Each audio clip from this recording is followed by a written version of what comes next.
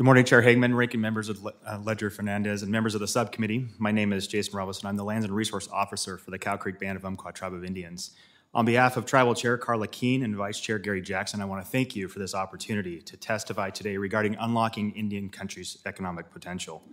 I want to first commend the efforts of this subcommittee, the administration, and tribal leaders across the country for seeking innovative approaches to promoting tribal self-governance and providing more opportunities to tribes to manage tribal lands and resources according to tribal values, goals, and objectives.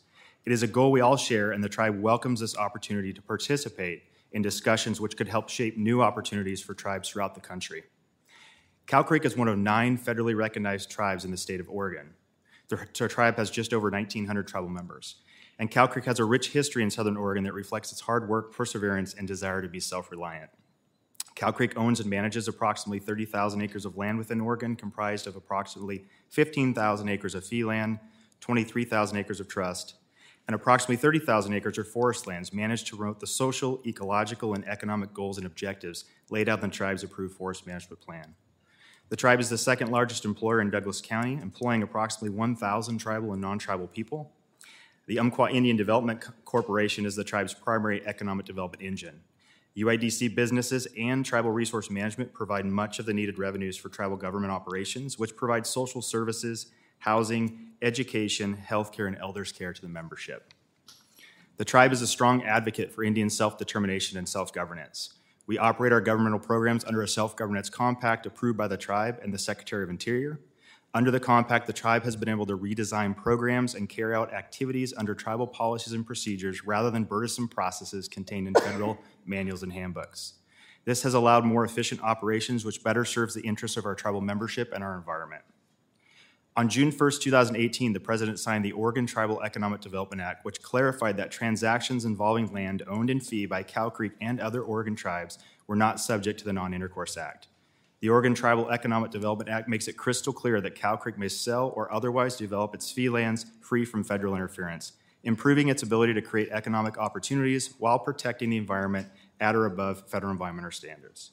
In 2010, Congress passed a bill to amend the Act of August 9, 1955 to authorize the Cow Creek and other tribes in Oregon to obtain 99-year lease authority.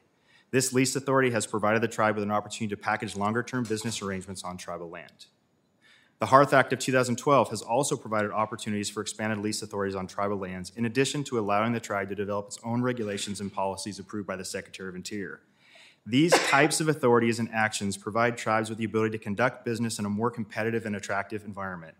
They also create certainty for tribes, which is a must if we are to eventually achieve self-determination and self-governance. Without these types of authorities and actions, tribes are being punished and held at a substantial disadvantage.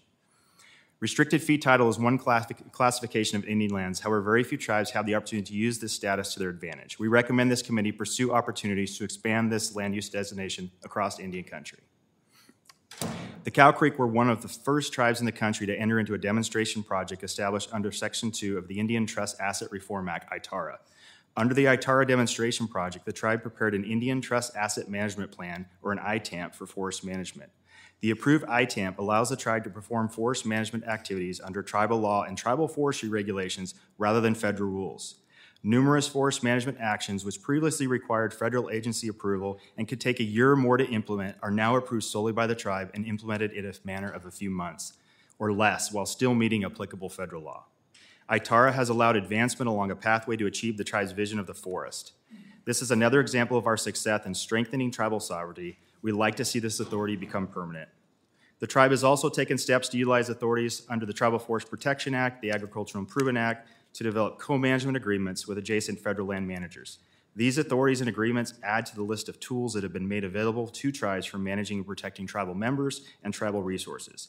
We request this committee assess new authorities that complement or expand these types of opportunities to tribes.